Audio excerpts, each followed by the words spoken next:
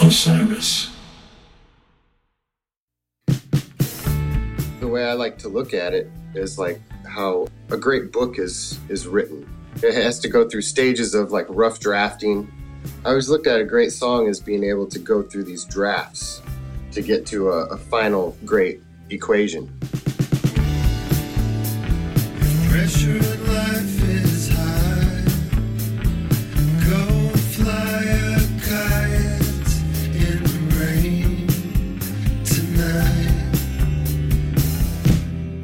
There are a lot of Jake songs that show up for us that are basically, they could just be completely done and be their own songs. And, you know, he'll be like, yeah, you know, I didn't have too much time to get a really good mix on this, but, you know, here it is. And he plays something for you and you're like, wow, this sounds better than most recordings that artists put out. Nice work.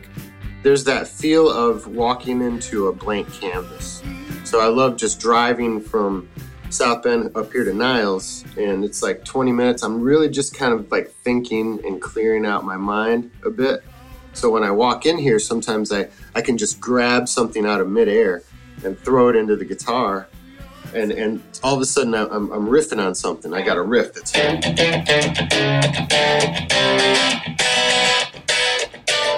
So I just kind of allow myself to play around with chord schemes, play around with rhythms, play around with tempos.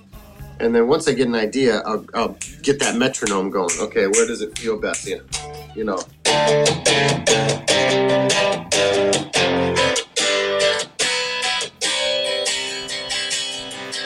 So I just kind of like allow myself to just hit the guitar running and ask for ideas, call on the magical spirits of rock and roll, and hopefully like that enters into my guitar like Salieri in Amadeus, where he was like Mozart's rival or whatever, and he just was never good enough. And he was like, oh Lord, please send me an awesome chorus. You know?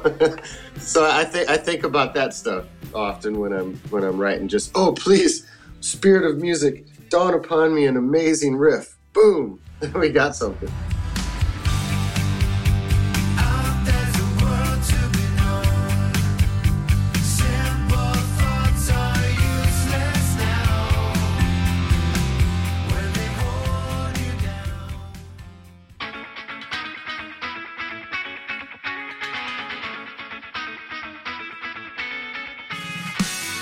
Welcome back to Talking Circles, a podcast about Umphrey's McGee's 2022 album, Asking for a Friend.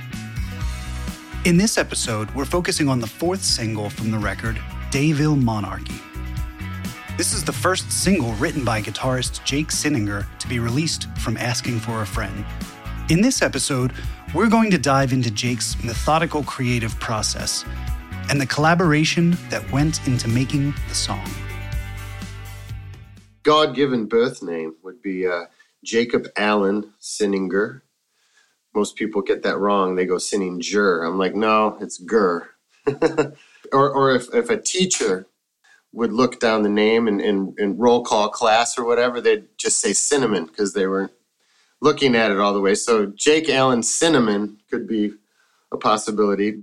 Yeah, and what I do, I guess, try to harness music altogether. That's my main objective, is to try to harness and make it physical, right? Because everyone's got musical ideas, but how do you turn it into something physical? So you got to be able to pick up an instrument and utilize it as that tool. So that's where it starts. Been playing with Umphrey's McGee for 23 years now, 22 years. Jeez, long time. Play lead guitar with those guys and sing like 20% of the tunes. Because Bayless is a tenor, I'm a baritone. It just works better. So yeah, that's my gist in a nutshell, musically.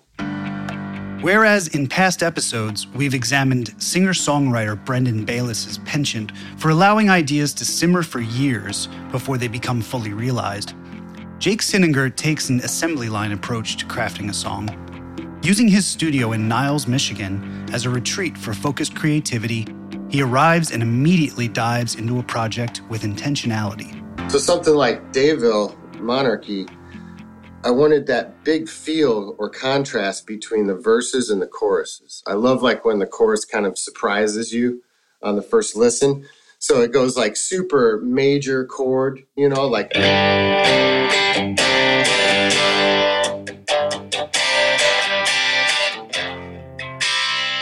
Just kind of a simple, almost like 80s vibe. It has like a REO Speedwagon quality to the chorus. But then the verses have that sort of Pink Floyd. I was going for that ambient Pink Floyd kind of spacey, and using like these major chords, almost like a jazz chord, right? If you can hear that guitar.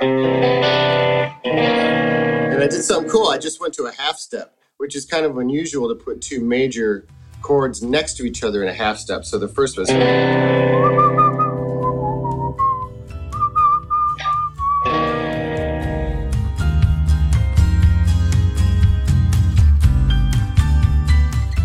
Which was kind of cool, kind of like Syd Barrett, like where he would be like.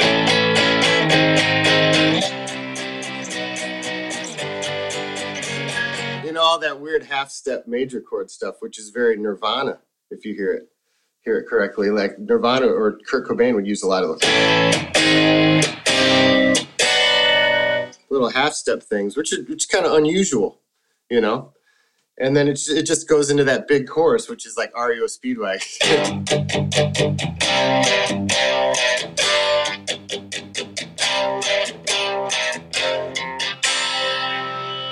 You know, kind of predictable big chorus. Sounds good in a big room. With a clear plan of attack and a nod towards his influences ever present in his work, Sinninger sets about building a complete demo within a few days' time before ever presenting his work to his bandmates. And so basically the process would be coming into the studio, finding a great tempo is everything, like where the metronome should set for a song. Sometimes that'll spark an idea, just like a certain tempo. Could be faster, like that, or really slow. Just because something is slow doesn't mean it can't be intense, right? You know, like Black Sabbath did slow, you know.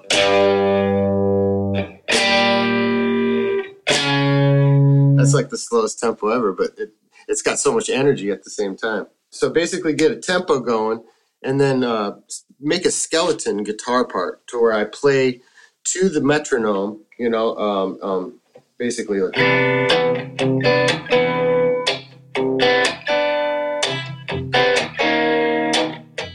So I play the song kind of and construct it on paper. So I get like kind of a rough sketch of A, B, C section or solo section, and write everything out, like how long do I want to do each verse, and how long do I want to do a chorus? Do we just want a half chorus? Do we want a double chorus at the end? How long is the solo section or the C section? And then how long is the outro? And do we want to go back to a verse for the outro? Do we want to end with the chorus? I think Dayville was pretty close to being done, but we did write the bridge together, and that's the part of the songwriting that I contributed to there.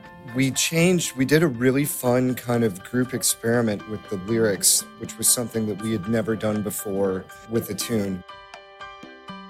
Hey, it's Joel Cummins. I play keyboards for Humphreys McGee, and I'm coming to you live from Houston, Texas, in the United Club, where I am on a rather absurd 8-hour layover. Was going to be about 10 or 11, but I had to buy a new flight and on a different airline, and I'm going to make it to my gig tonight. I am confident. Usually a couple days. I'll come in and get the basic tracks done the first day and get a nice mix going on the console. And then the next day, sort of think about lyrical schemes and just like how I want the melody to go over the top of the band that I've created in multi-track.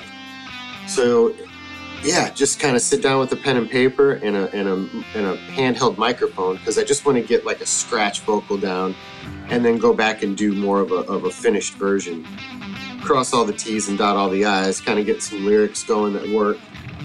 Yeah, and then mix out something that's like a good demo where it sounds pretty finished. So then I show it to the boys, and then we do our like Humphreys arrangement to it. So then everyone kind of like finds their groove with the song and their particular parts.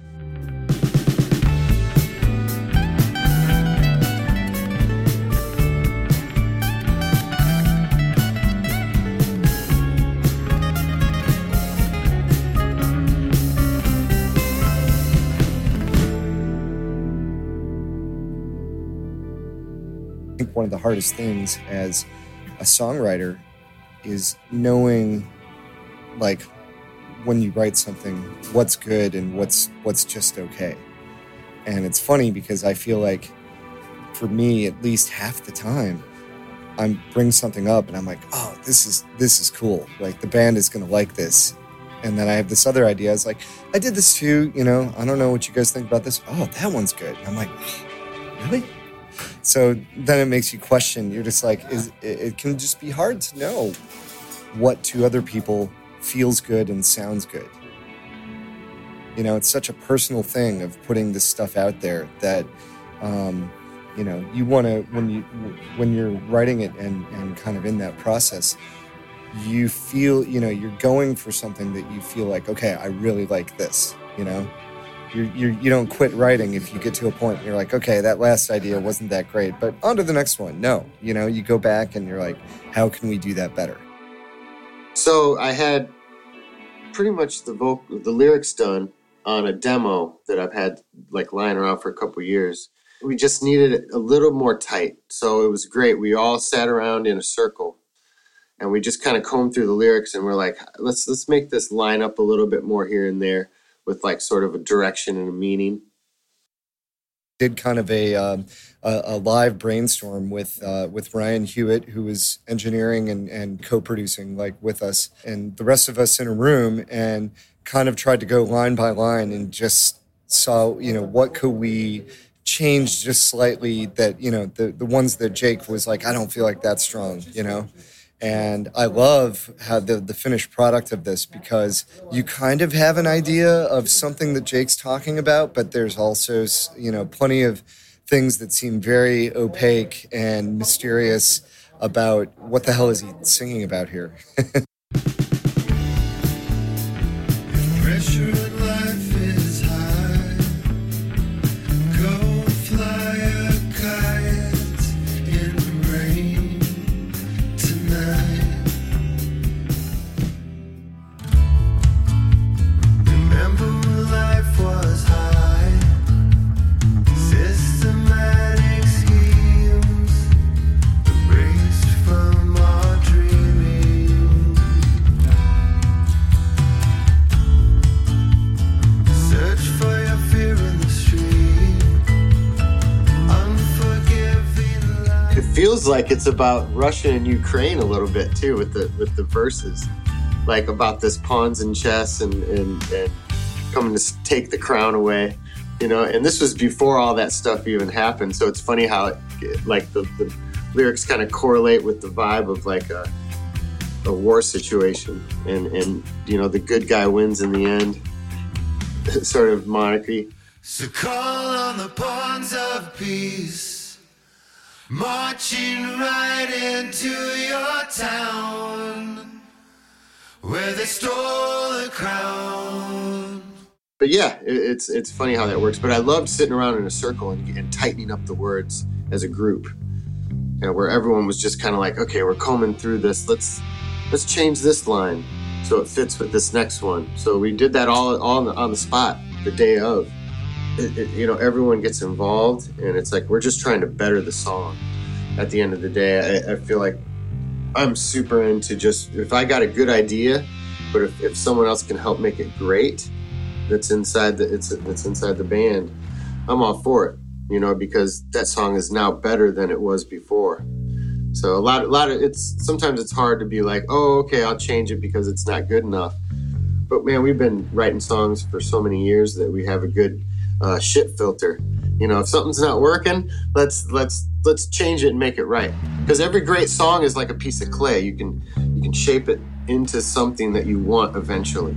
You know, you can always go back and revise. This is like a fist pumping outro, right? And I love the kind of shock of the harmonics on the last chord. It's a really cool like little finish too. It's cool also because I feel like it's, you know, we've gone from like total rock and roll. Now there were some acoustic guitar moments earlier in the song, right over the verse, so it's not like it's completely out of place. It's like one of these, and then all of a sudden you're in Michael Hedges land.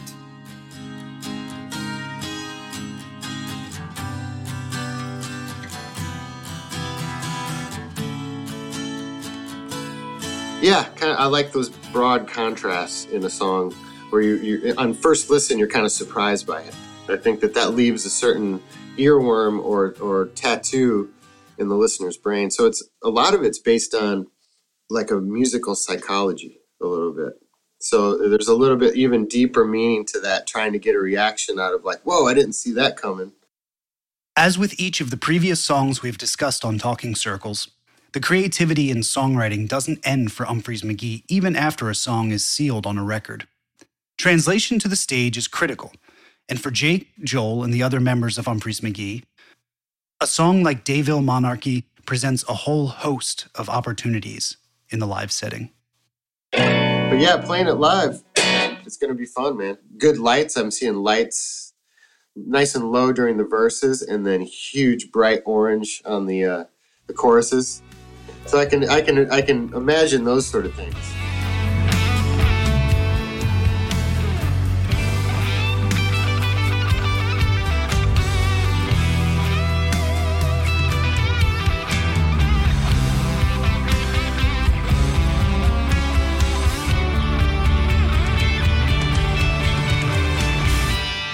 All of these tunes are going to be taken for a ride. All of these songs are going to be played live. You know, it might take us a little while to implement them in. I think that's the hardest thing, is it takes like 10 to 15 times of playing a song before you really like know it physically. And I'm not thinking about it with my brain. You know, just implementing them one by one and not feeling like we necessarily have to rush to get everything, you know, ready. I feel like it could be an awesome jam vehicle too.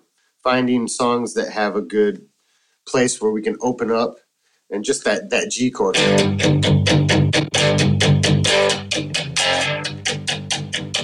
So like just right there, like going to an AC/DC type jam or something.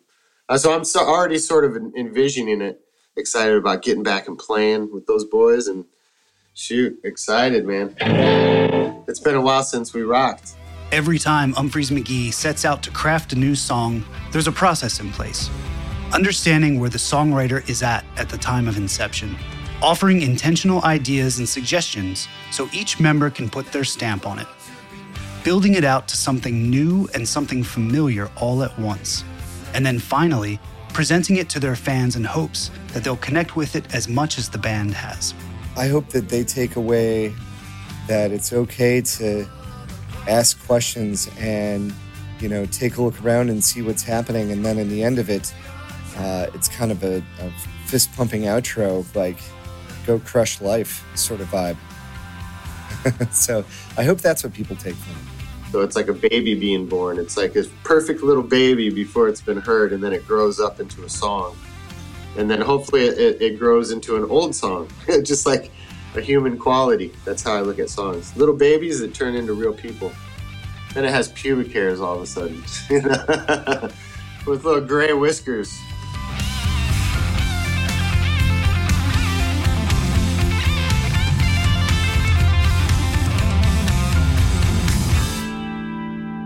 On the next episode of Talking Circles, we'll dive into the next single from Asking for a Friend.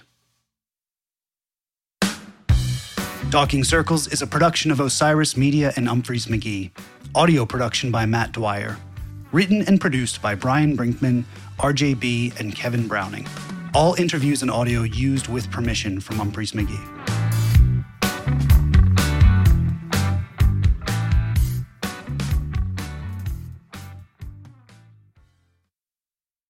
Osiris.